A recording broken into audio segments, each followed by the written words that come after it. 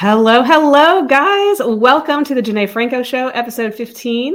I am here with Elizabeth Leon, who has just released her first book, Let Yourself Be Loved. And Elizabeth, I am so honored to be here with you today. I got your book in the mail a couple of days ago, and I've read most of it. I was binge reading it last night, and I am just sitting here so in awe of what God has done in your life. And I cannot wait to have you share your story with my readers. So welcome, readers. Thank you so much. Thank you, Janae. Thank you so much. Privileged to be here. Awesome. Well, let's just go all in. Why don't you tell us a little bit about who you are, about this book, and about why you are here today? Sure thing. So I'm Elizabeth Leon. I am a Catholic wife, mother, speaker, author, musician from Northern Virginia. And in 2017, my husband and I found out that I was pregnant. So we're a second marriage. His wife died in 2010, which was the same summer that my first husband kind of lost his mind and left our family. And I began the process of going through a very unexpected, unwanted, messy divorce and later an annulment. And then Ralph and I were married in 2013, bringing together 9 children, 5 of mine and 4 of his, into kind of a big, super crazy Brady Bunch family. And a few years after that, I was 45 at the time, that spring when I found out I was pregnant. We were just super, super excited, thrilled. We hadn't expected to have a new baby. I desperately wanted one, but we were old, or I thought that was old then. We had such a messy family with all of these kids, all of whom were grieving loss in one way or another. So we just had let that dream go away. But the Lord brought it back to us in a beautiful, exciting way. So because I was of geriatric maternal age is the word they give it now when you're in your mid-40s, geriatric. We went and had all of the prenatal testing done. We're super pro-life, so it wasn't about that. It was really just about information. And my husband's a family physician, so we wanted to just be really informed, knowing that at middle age, a healthy baby is not a sure thing. Really, at any age, we know loss can happen, but the odds were not in our favor. And we were heartbroken to learn later that summer that our little boy, we found out, had an 87.7 positive predictive value of having a condition known as trisomy 18, which is always a life-limiting condition. The medical community will call it incompatible with life, but that's super inaccurate because he was alive all along. I was 16 weeks when we got the diagnosis, so his life was going to be very limited by this condition. So we began the process of internalizing that news, sharing that news with our community, our friends and our family, that we needed a miracle. We needed, number one, a miracle of healing, a total healing and restoration for our little boy, who we named John Paul Raphael. And if not that, the second was a miracle of him being born alive. And the third was the miracle of grace for how to walk through this journey of preparing to love and lose our son in what was surely going to be a very short period of time. Yeah, that is so powerful. I loved how you mentioned in the book that you were going on a pilgrimage that was going to be a trip to Italy. And I would love for you to talk a little bit about what it meant to have Our Lady walk with you in that time, because I have also been to Rome once, and there was just nothing like that breathtaking beauty of the Pietà and what that meant. I wish I had more understanding of what I was grieving at the time when I saw it, but it was just breathtaking to me how she was holding the body of her son in her arms. So beautiful. So we had been planning a 5-year anniversary trip for ourselves to Italy. Ralph had never been at the time. And then when I found I was pregnant, even before we got the diagnosis, we thought there's no way we're going to Italy next summer with a 1-year-old. So we moved everything up and we're planning to go in September of 2017.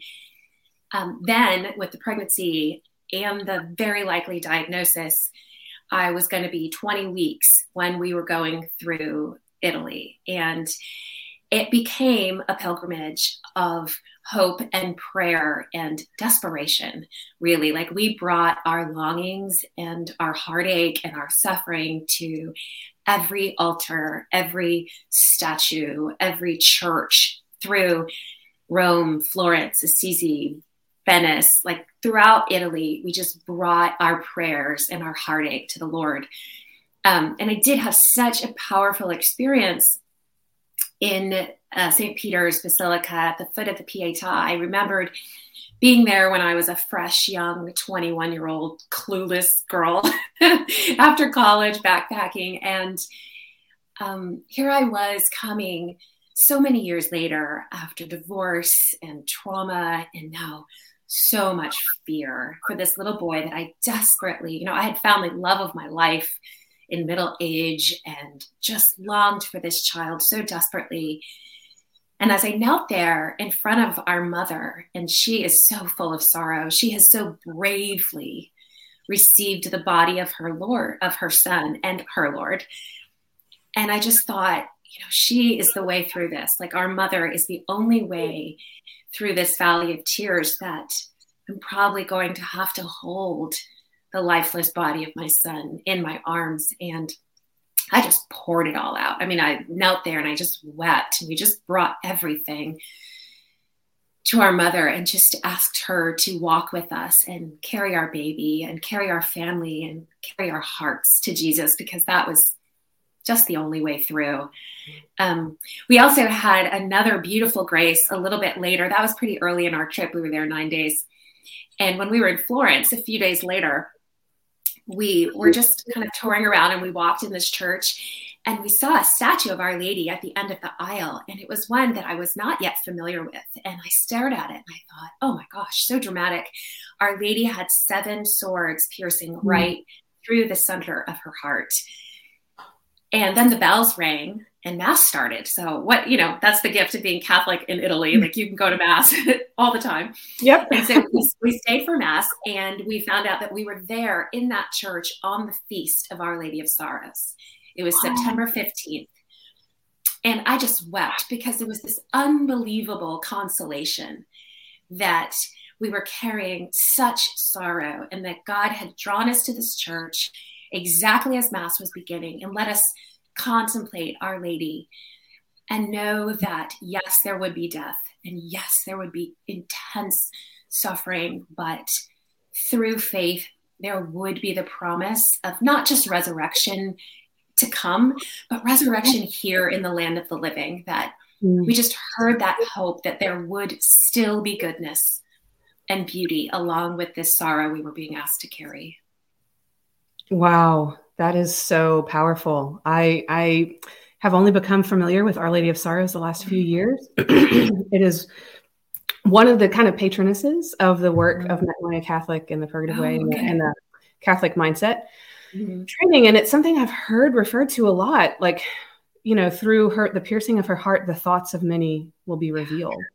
And you share how, in the book, of how his death just pierced your heart, and it brought so many things to the surface that of healing and of things that had been kind of, it's interesting how you talk through the book, how you were so in control and you were so prepared and you were so like researched that it took a while. Like you were saying something, he was like 10 months, beyond his birth, he would have been 10 months old, and you were still so angry. And it was like, you were processing all of this stuff that you had sort of tried to control and prepare for, for you kind of had to, in a sense, right? Like, I was glad that so much of that was not, you were not blindsided.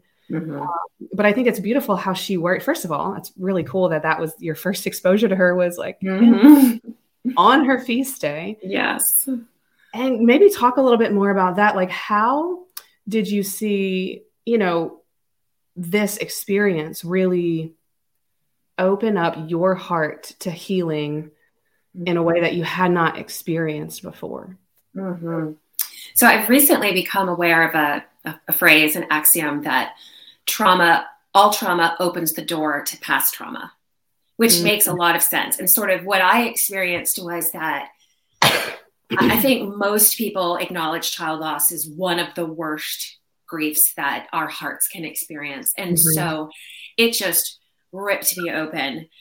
And in that exposure of my heart just laid bare, like there was no other way through it than to just be flayed open. All of these other past traumas that I had not fully processed, or in some cases, I didn't even know about them, over the next year really came to the surface. And it was kind of shocking and surprising because I didn't expect that. Like I knew I would grieve my son, but I didn't expect to be overwhelmed really with all of this other trauma that the Lord was inviting me to look at in a deeper way. That his promise of freedom was so great and so important that he used, not that he caused my son's death, but that he used my son's death to invite me to go so deep with him into places that I had either avoided or suppressed because they were too hard to deal with. And, what I encountered was in planning for John Paul's death, that anticipatory grief is really, it's its own animal, a grief of its own kind, because we still have the illusion that we can control and manage it. And so you're so right that I did that very well. And I think it was important. I would certainly encourage any other family that was out there and that is faced with a situation like this to avail yourself, either through my book or through other resources, of all the possible ways that you can make this limited time with your baby so beautiful. Like I knew it would be devastating, but we also were very intentional in how we could make it beautiful. And the Lord was so good because John Paul only lived 28 hours and 10 minutes. But the 36 weeks of fear and terror that we had held just ended at his birth. There was just joy. There was joy and love for 28 hours and 10 minutes. And I've asked myself, like, why wasn't I still afraid? Because I knew he was still going to die. I didn't know when. I knew it was going to happen. But the love and the presence and the joy of the Holy Spirit, we just felt this holiness like dripping from the hospital room. And I think part of it is that we were just so open to what the Lord was offering us. And that took work to bring ourselves to a place where we could be open to it. Like that process of surrender was very active. The planning for the things we would do, the handprints and the footprints, and we made a playlist and we had his blanket and, we recorded his heartbeat and we had a cologne that we sprayed in the air. Like we really engaged all of our senses and bringing beauty and meaning to the short, beautiful life that we were offered, which allowed us to fully embrace it and live in that joy.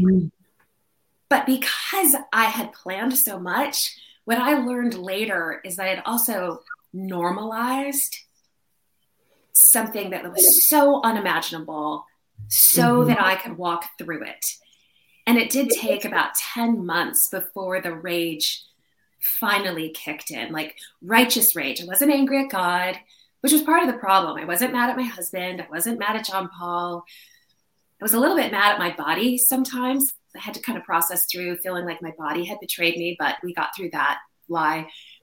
But there was just this rage at the wrongness of death that took me a long time to get to, because in order to walk through death, I had to make it okay. I had to make it small enough that I could contain it in my feeble little heart. And then God invited me to say, you know what? It is okay to scream and rage against this, because death was not my plan, God said. Death was plan B, but that he made so glorious through our Lord. And I raged, I yelled, and I screamed at my husband. I threw things. That ugly grief, I call it ugly grief, or the grief beast, just kind of roared through my life for a period of time, which was scary and humbling, but so important to be so honest about how bad it felt.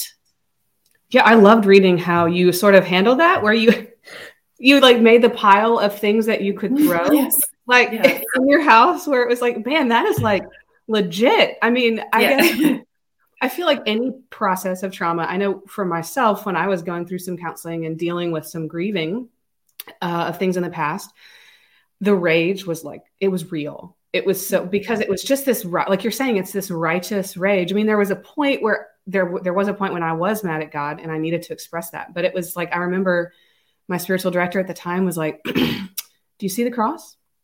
Mm-hmm. He can take it. He can take it. He wants your heart as it is. Like you trying to pretend like it's not there, you trying to cover it up with control or planning or all these other things. It's like, it's not doing anybody any good, because it's got to come out. Because like you said, I loved that part. I just wrote quickly in my notes, right, that death was never meant to be a part of life. Yeah. You know, Adam and Eve were the ones that brought that. I forgot exactly how you said it in the book, but we say that at marriage, some of these marriage retreats that we do, I've heard one of the talks, we talk about that, where it's like, yeah, a child dying is like, should not be normal. That's not. No, that was not the plan. Not okay. Like, it's not meant to be. Yeah. And I would love for you to talk a little bit more too, on how your husband and you handled this during that time. I've done a little bit of work with Redbird Ministries. I'm going to put a link for them, and any other resources you would like for me to include in the show notes, I'm happy to do so.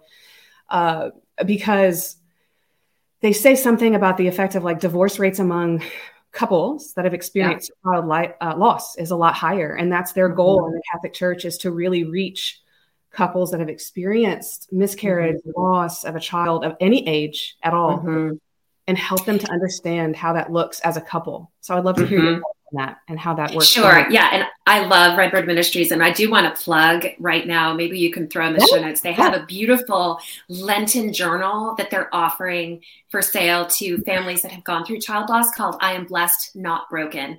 So I know they're really, it's gorgeous. It's a beautiful, beautiful journal. So I would encourage you to get a copy of that if you're someone who has also gone through child loss. I was blessed to have a friend who had lost her son several years before John Paul died. And in reaching out to her, she had shared with me the importance of radical acceptance in grief. So this was something I kind of held already coming into this process. And she used the phrase, and I share it in the book, I took it for my own and used it all over the place. So this is what grief looks like today. And what that allowed was a curiosity about what grief is. And it also allows for that radical acceptance that my grief on this day is going to be different than my husband's grief on this same day. And that we have to give each other this radical permission to take grief at the pace that we need to. And it caused a lot of missteps as he and I tried to figure this out. I mean, I'm a very emotional, wear my heart on my sleeve kind of person, and my husband feels things very deeply, but he's also a physician, and death is part of what he deals with on a regular basis. So he processes it and expresses it very differently. So as we were beginning this journey, I needed to think and plan through all these things, and Ralph said, like, he's not even born yet, and you've called a funeral home. Like, I feel like you're burying him and he's not even here.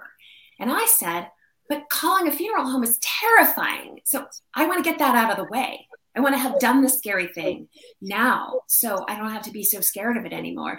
So it was, steps like that where we had to I wasn't right and he was wrong. He wasn't right and I was wrong. It was just, we were both right and we needed different things in that moment.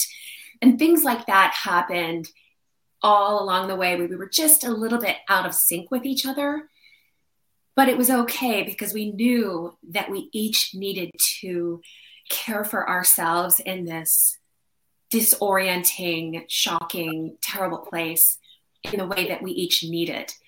I write in the book about the first Thanksgiving after John Paul died, which just stands out as one of those terrible missteps when I was so fixated on this first holiday. How could we possibly get through this first holiday without our son? And didn't know what I needed. I just was afraid of it, and I knew it would feel bad, and it did.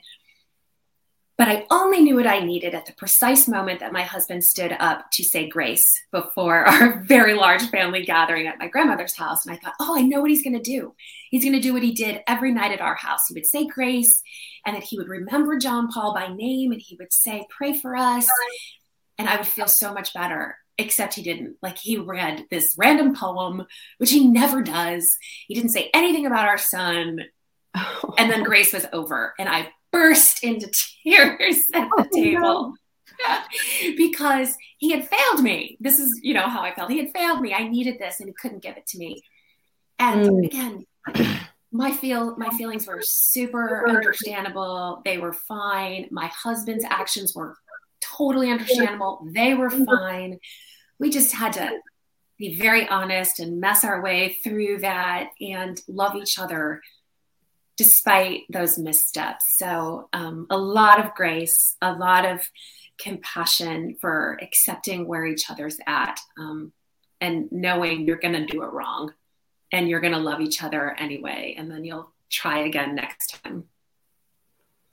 Yeah, that's awesome. That's awesome advice. I know it's so hard. It's hard enough as I'm in a marriage, to understand each other on a daily basis. I would imagine that adding that layer of grief is just such an important thing to find couples like you and Ralph, and through what Redbird Ministries does with that mentoring and the learning, is to seek that out if it's something that you need.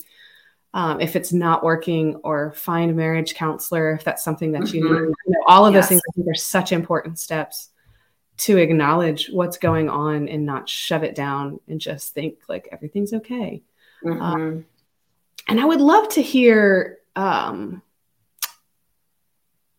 loved, okay, so many notes. I'm like, which one? I want to hear you talk a little bit too. It really meant a lot when you were talking about your grief and how it looked. You weren't just grieving a baby. You were grieving a 3-year-old running in circles around the table, and a kindergartner going to school for the first time, and like giving yourself permission. Was that something that sort of came from the fruit of like allowing yourself to feel those feelings? How did that kind of come up for you? Sure. Well, I think as I was pregnant, I tried to grab onto any other memoirs about child loss. Like, I'm a big reader, and that's part of why I wrote the book. Was I got so much from the stories of other women and how they walked through these unbelievable paths, not just women, men too. And one of the authors, she wrote about her son. This was Elizabeth McCracken, wrote a beautiful memoir, and she wrote about her son was stillborn. And she commented on how the greatest grief that she experienced was how normal their life still was. That in pregnancy, this was their first baby, they were waiting to be transformed. And then they found themselves back in their normal, ordinary life. And that stayed with me, because the loss of a baby, like, one of the unique griefs to that is, I think so often if you lose a parent or an older child or a friend, like you think about going back. Like, if only we could just go back and have that time again. But with a baby, you never had the time to begin with. So, I mean, yes, I had 28 hours and 10 minutes, and every day I would go back and live that again, knowing that the death was coming because of how much I love my son and how much joy and beauty there was, and I miss him. But that child loss, infant loss, is all about the life you didn't get. It's all of those futures. You have lost the transformation that didn't come in the child that you have dreamed. I mean, every mother does that, right? When you're pregnant, you imagine an entire future laid out in front of you with this child. And that is one of the main things that you lose when you lose a baby through miscarriage or infant loss or even a young child, is you lose the future that you no longer have. So Yeah. I walked through that so often, and I still do. I mean, as a grieving mother, I'm always counting. Like, I know that John Paul would be 4 years and 7 weeks this week. And so I'm always on the lookout when I'm out and about, like, what little child around me that, looks like they could be 4 years and 7 weeks old. I always have my eyes open for finding that child, just taking them in, because you grieve what you didn't get, along with the loss of what was there in our arms, that beautiful baby boy. Wow. I have heard, I had a friend who lost her child to cancer.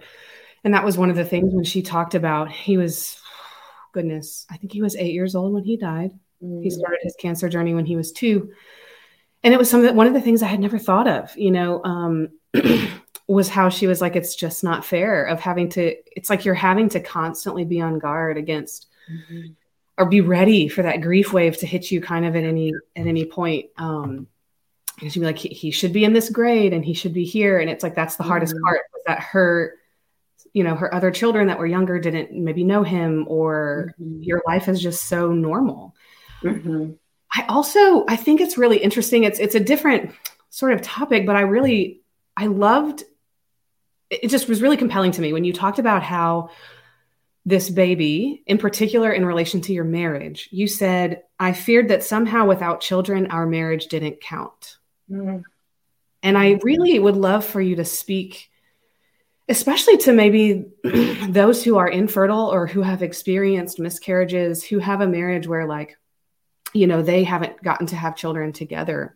What was your experience in that? How did you process that? What would you say to someone who's struggling with that, where you said you had a friend who she just went right back to normal, Well, that's such a delicate area. And I want to be really tender with any of your audience members that are dealing with infertility, because, I mean, the reality is I have had 6 children. So I don't know a thing about what it really feels like to face infertility and the intense grief of knowing that that dream is not something that you're going to realize in the way you thought you were going to. And Ralph and I have I can't say unique, hopefully we'll meet other people that have had this same coming together of death and divorce. Being a second wife in this situation was, a grief in and of itself, of figuring out how to, neither one of us, no one ever thinks they're going to be someone's second spouse. So we had a lot of messy waters over the years of trying to figure out even how to do that, how to be respectful of our and honoring of our first families. I mean, even though I was divorced, I loved my first husband desperately, and I loved our family. And I know Ralph felt the same way. So there's so much complexity to bringing families together when neither one of us ever imagined having this third family together.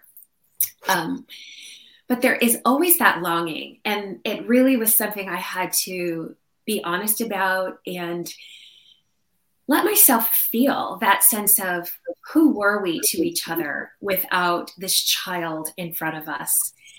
And the truth is, even though it doesn't feel great, none of our living children are going to, like, they're not going to want all the cards that Ralph and I wrote to each other. Or, we think about our parents, like, way in the future, like if your parents are still married and your parents died, like your parents' love story matters to you. As children, my parents were divorced, so I don't have that experience, but I know a lot of people that's so true.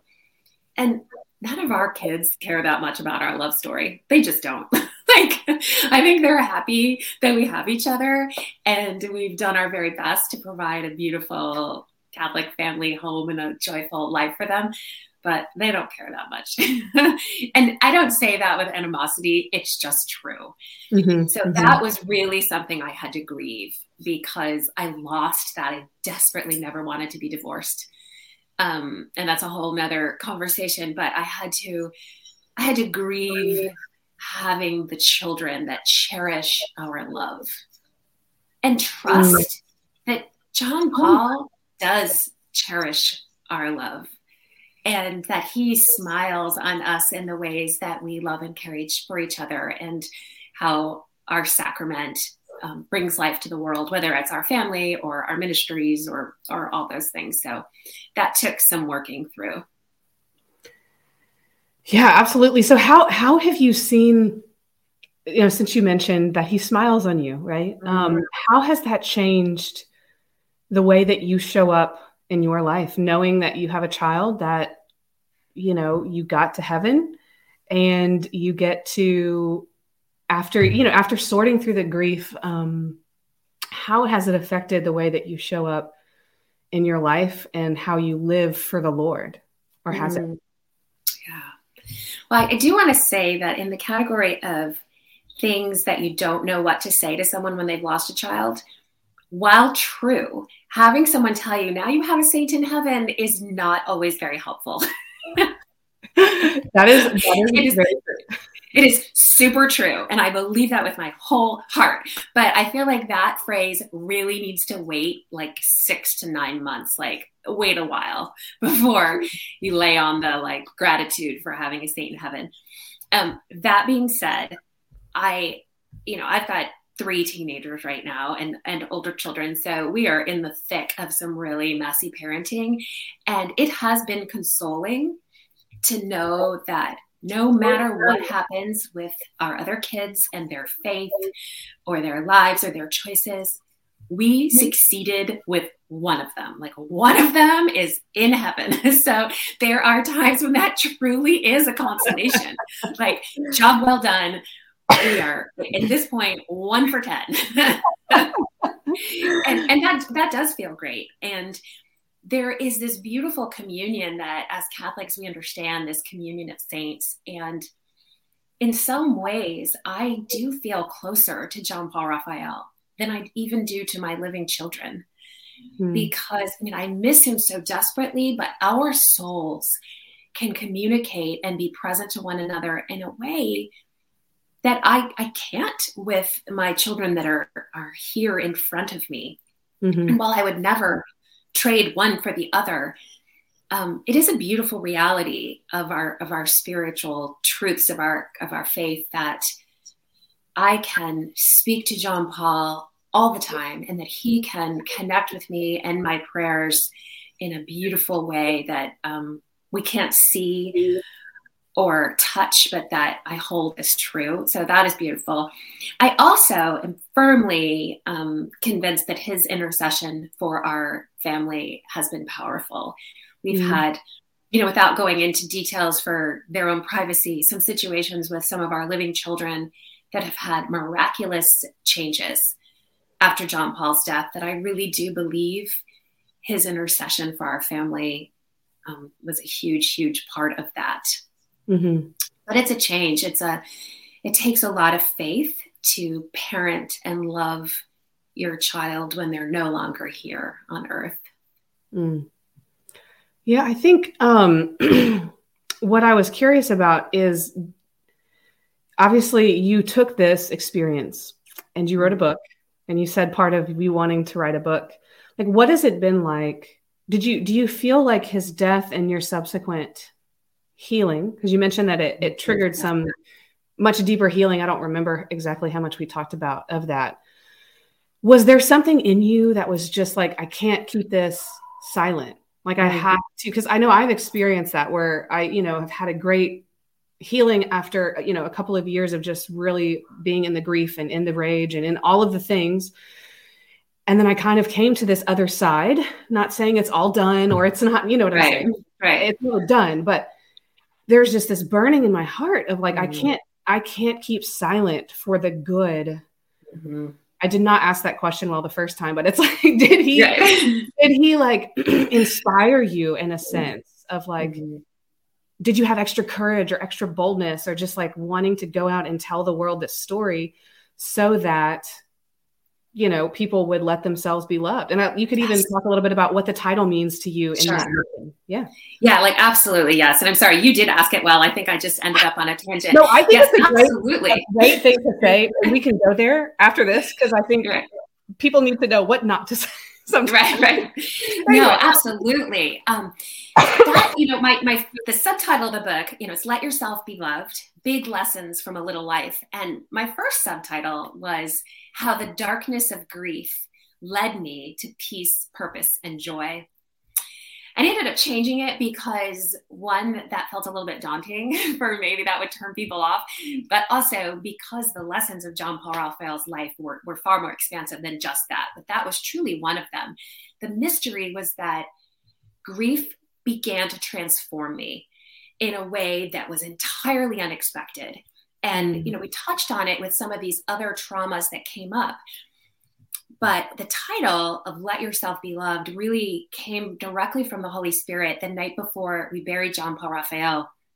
I wanted to speak at his funeral. I had done, a handful of public speaking events in the past, and very few people had met John Paul, despite the fact that hundreds and hundreds of people came to his funeral. And Ralph and I wanted to say something of his short and shining life. Like, what was the purpose? What were we supposed to take away from this? What was God asking us to say?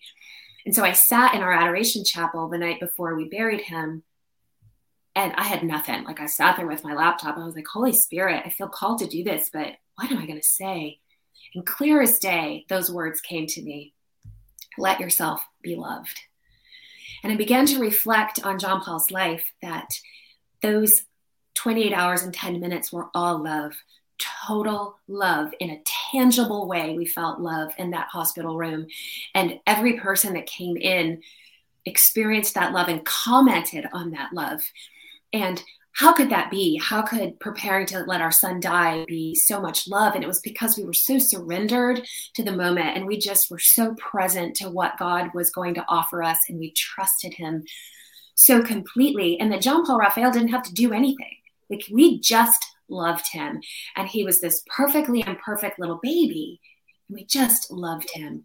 And I heard the Lord invite me to let myself be loved that way. I mean, I had been on a healing journey at this point for about 6 years since my divorce, 7 years, very actively seeking healing and freedom and feeling really stuck.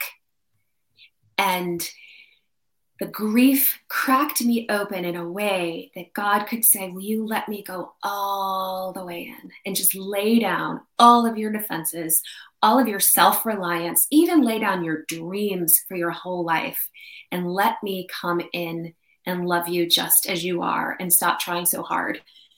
And that was the invitation to me. And as I began to consider it, I mean, yes, it just has bubbled in me. It has grown in me. And as the darkness of grief brought me this possibility that life doesn't have to be so scary. It doesn't have to be so hard, and I don't have to be so afraid, and I don't have to earn the freedom that is our promise. Mm-hmm. And so all of these treasures began to grow in me through grief. And I also just radically began to accept my own self.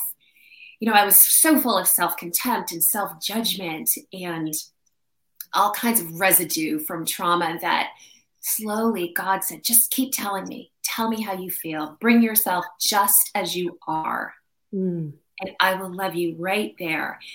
And that process, as it unfolded, and I began to just realize all of these worst things had already happened. Like, my first husband was unfaithful. I ended up going through a divorce. My daughter had mental illness. My child had died. Like, I didn't know what to be afraid of anymore, because in each of these instances, God showed up so profoundly, and he brought me his presence. And so I thought, wow, that's kind of the point, isn't it? That we are not meant to live in fear. We are meant to live in radical trust and abandonment to the love of the Lord. And that is what I learned through losing our son, because it just invited me to let go of everything and let the Lord in to just love me and live from the freedom and joy of that love. And you're right, I really can't keep silent about it. I mean, it's the name of my book and the name of my blog. And I'm really inviting, I'm developing a new ministry called Journey of the Beloved, which is, so as people read the book and they hear this invitation to live life in freedom, I mean, freedom came for me after about 8 years of healing work. And that is no joke. Like, healing is hard. Healing is really hard. The gospel for today, even Jesus heals the blind man. But, our pastor gave a beautiful homily on it, and Jesus heals him. And he's like, can you see? And the guy says, well, yeah, I see some shapes, people kind of walking around like trees. And then Jesus is like, okay, I'll try again. And he heals him a second time. And now the guy can see clearly. Obviously, Jesus didn't mess up. It wasn't like, take two. We are meant to see, we are meant to know that healing is a journey and it is a process. And can the Lord heal us like that so that everything is perfect? Yes. Does he normally? No.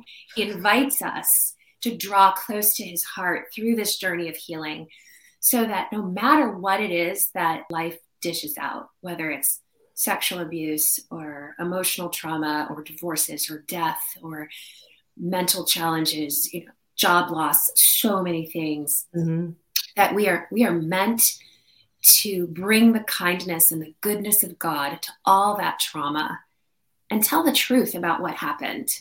I really do feel like I'm very proud of the fact that I think I really have told the truth in this book in a way that some people say it's a little bit hard to read because it's very raw. I mean, I don't hold back. Like, I say exactly how painful it was, but I invite readers into that because I want all of us to feel like we can tell the truth about our lives, the good, the bad, and the ugly. I've been so on fire for the Gospel of Mark when the hemorrhaging woman comes to Jesus. She touches the tassel of his garment and she's healed. And Jesus turns around and says, who touched me? Well, obviously he knows who touched him, but he invites her to come forward so that he doesn't want her just to be healed. He wants her to have an encounter with him personally. And the Gospel of Mark says, the woman told him the whole story. Like, she fell at his feet. She told him the whole story. And I've stopped in that moment for a long time. I mean, this is a woman that bled for 12 years, that was ostracized from her community, who doctors couldn't help. She was ritually unclean. She wasn't a part of worship or relationship. The whole story had to have taken a long time. And the whole truth had to have been pretty messy and honest. And like, that's the invitation that we are each called to bring everything that we are, be fully human. Like, Jesus was fully human. And we are going to receive the fullness of the glory that God wants to offer us when we are also fully human. So I just am on fire to spread this message, to let yourself be loved. And if you don't know what that means or how to do it, begin the journey of the beloved, either with me or through 1,000 of other ways, into the heart of Christ through the life that you've been given to live. That we only get this one wild, beautiful life. Like, it's supposed to be full of joy. And if it's not, then there's healing to be done, and that is possible. So thank you for giving me a chance to say all that. No, absolutely. I mean, it's just it's so beautiful to hear you speak. I just could just shout the same things from the rooftops. It's funny, the phrase itself, because God's been kind of working on a lot of that in my own life lately. And so I was kind of glad for the timing because it really resonated with me. And I remember when you were just talking, you were saying it's a lot of work to be healed, which it is. But a lot of the work is honestly just how hard it is to show up, to reach out and touch the hem of the garment, to keep going to adoration, to keep showing up for prayer time, even though your heart is broken, to sing that praise song. I remember there was a time when I was struggling with my relation, with just the idea of God as a father. And that song, I don't know if you've heard the song Run to the Father. Yes. Run to the Father, because he's good. And I remember singing that and being angry. I was like, he's not good. And like, that's just where I was. And I remember like a distinct kind of change when he showed me how he was actually good, and where he was in a lot of this process. But that's something that came to mind when you were talking, was it's hard work because you have to be vulnerable. You have to be willing to change. You have to be willing to see, for instance, like, I feel like a lot of times it can be easy to get caught up in self-pity or like, why me? Or, and obviously all of those things are, if you feel that way, like feel that way. Sure. But at the same time, like, Jesus was completely innocent. He was completely human and completely innocent. And my daughter said something interesting the other day, and I was quick to correct her. So you're talking about Jesus, you know, suffering and dying for us. And she's like, yeah, but he didn't feel the pain because he was Jesus. And I was like, well, actually, he felt it. I don't know where I heard this, but it was talk about how he felt it even more, and Mary the same way. They feel the pain even more than we're capable, like, and we do, because they're so pure, they're so clean, and they're so, like, you know, they're sinless. So it's like, I feel it in such a deeper way. And like, he voluntarily did that for me. And so it's like, it's kind of one of those moments where like God's calling you out, but in a loving way, you know, like, it's never want to feel like God's like shaming you into something, right? Like, that's never helpful. But when you're ready for that, where it's like, oh no, but like, look what I gave you. And to be able to look at that and contemplate it. Well, and to unite those two pieces, I mean, the Lord had really shared already, and I share a little bit about it in the book. I had this vision, I suppose, for lack of a better word, that he had brought me of how to actually bring our suffering right to the foot of the cross. And in this vision, I like drag a step ladder. I drag a step ladder right to the foot of the cross. And I'm like, I'm not sitting here at the bottom. I am climbing up, and I climb all the way up, and I'm holding my own suffering. And I just stick my hand right up there into the heart of Christ, in that wound on his side with my suffering, that we are really meant, that honestly, to unite our sufferings to Christ, to see how he hurts and to look at how we hurt. And that doesn't mean our hurt doesn't matter because his is so much worse. It means that we can unite them so that our suffering then can have purpose. I mean, we don't need to work really hard to make our suffering matter. But the truth is, as Catholics, as Christians, because of the cross, it does. So we can bring it and unite it to his suffering, which means that, yes, we still hurt as badly as we do, but Jesus knows that. He's like, bring it all the way into me. I'm right here. I want you to unite your suffering to my heart. Because then we actually console him when we do that. We console him by helping, you know, the Gospels or the St. Paul's letters talk about this, about how our sufferings make up for the suffering in Christ's heart, which is so theologically deep, but yes, it's worth diving into, for sure. Have you read Consoling the Heart of Jesus? I have multiple times. Love it. I think that's where they talk a good bit about that in there, correct? It's been a little while since I've read it. By Father Michael Gately. Yes. Yes, agreed. I think it's, I love that image of getting the step ladder, just like putting it right there. Yeah, and we're not alone. You know, how often does, you know, the evil one want to tell us that we're alone in our suffering? And I think that's what's so beautiful about your courage. And I personally, I love how raw and honest you are, because that's something that I really strive to do, you know, in everything I do, for the most part, as long as I'm, you know, allowed to be that honest. I mean, without that, you can't have authentic healing. You can't have authentic, if you're not truly being who you are, you know, and expressing. Brene Brown does such a great job of talking about how you can't selectively numb. So like, if you reject certain emotions, then you reject all of them. Like, everything gets muted. If you try to mute the sorrow and the grief or the confusion and the anger and all those things, then you're going to mute the joy and the happiness. And I just feel so emboldened after losing John Paul, because one of the profound lessons that I share, one of the chapter titles is Joy and Pain Are Both God's Love Story. And so often in our suffering, we create additional suffering by feeling like we're alone in it. And we forget that, no, like, our Lord is a man of sorrows. Mm-hmm. And so this suffering is his love story. It is how he is going to call me to his sacred heart if I'm open to that. Mm-hmm. So as soon as I kind of began to embrace that and live from it, it really has changed. It has changed everything. Just life is brighter and more colorful and more full and more beautiful. And yes, more painful, but I don't want it any other way. I want to be all in.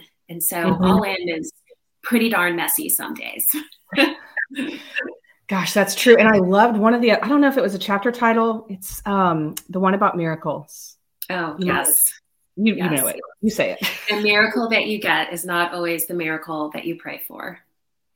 You know, and that's probably the one line from the book that gets me every time, was when I realized that the miracle of John Paul Raphael's life was not that he was healed, but that I was through him. And that's what God wants for us. Like, all of our suffering is an invitation to let him heal us and to experience the goodness of the Lord in the land of the living now. Like, that's the promise. Mm-hmm. Amen. I mean, I don't think there's anything else that needs to be said. Amen. So, you know, as you've said before, you've got this journey of the beloved, you're developing some workshops, and I'll put all of that information in the show notes so they can find you, your website, your book, if they're interested in ordering that, which I highly recommend. I think, whether you have experienced child loss yourself or you would like to understand, I mean, I think your story is beautiful no matter what. You know, I personally have not experienced child loss. And so it's something that I have kind of shied away from sometimes, like talking about, or if I've had friends, like I haven't quite understood that dynamic, you know, of how to hold that space. Cause it's like, do I say this? Do I say that? I don't want to say the wrong thing, you know? But in the last year or two, I just have felt more and more called to be, and I feel like this book itself has really broken that open for me in a way that it's like, you need to share your story. You need to share your grief with your friends, especially. Like, I would hate to have a friend that didn't feel like they could come to me with their grief. That just holding space for our friends is so important. Saying their name out loud, asking, you know, if it's a close friend, like celebrating their birthday, you know, all of those things. I think it's so important. And whether it's child loss grief or other grief, I mean, the reality is grief comes for all of us. And grief and trauma, like none of us escape this life without dealing with our brokenness in some way, shape, or form. So I do think it's a book that speaks to the broader conversation of grief, but also how to live with heartache and disappointment in a way that allows life to still be beautiful. Yeah, absolutely. I recommend this book to pretty much anybody, no matter where you are. I think it's such a beautiful read. And again, I just really admire your authenticity. It's something I think that the world needs more of, is to be more emboldened to live our lives. You said something beautiful about how, and we won't have to go into it, but about how your heart expanded in, you know, and how your husband and you have a different kind of love because you've both held pain and sorrow, or pain and love, or joy and grief, something like that, where it was like you've held them both together, and it just allows your heart to be expanded in a way that you don't experience otherwise. And so I think it's just really beautiful. So I'm grateful to have had you here again. Janae, thank you so much. You are more than welcome. It was such a blessing, and I wish you all the best on your book tour and all of the things that you have coming up. So again, I'll put this in the show notes. You can find Elizabeth on Instagram and her website and the books. Yes, ElizabethLeon.org. Easy to find. There you go. All right. Well, thank you, Elizabeth. Oh gosh, thank you so much. It was a pleasure to be with you guys today. And yeah, if you are not on my email list or Elizabeth's, you can sign up. I've got some exciting stuff coming out on some groups and a program that I'm putting together. So be sure and sign up there, so you'll be one of the first to find out. So you guys have a great week, and I look forward to seeing you guys next week. God bless.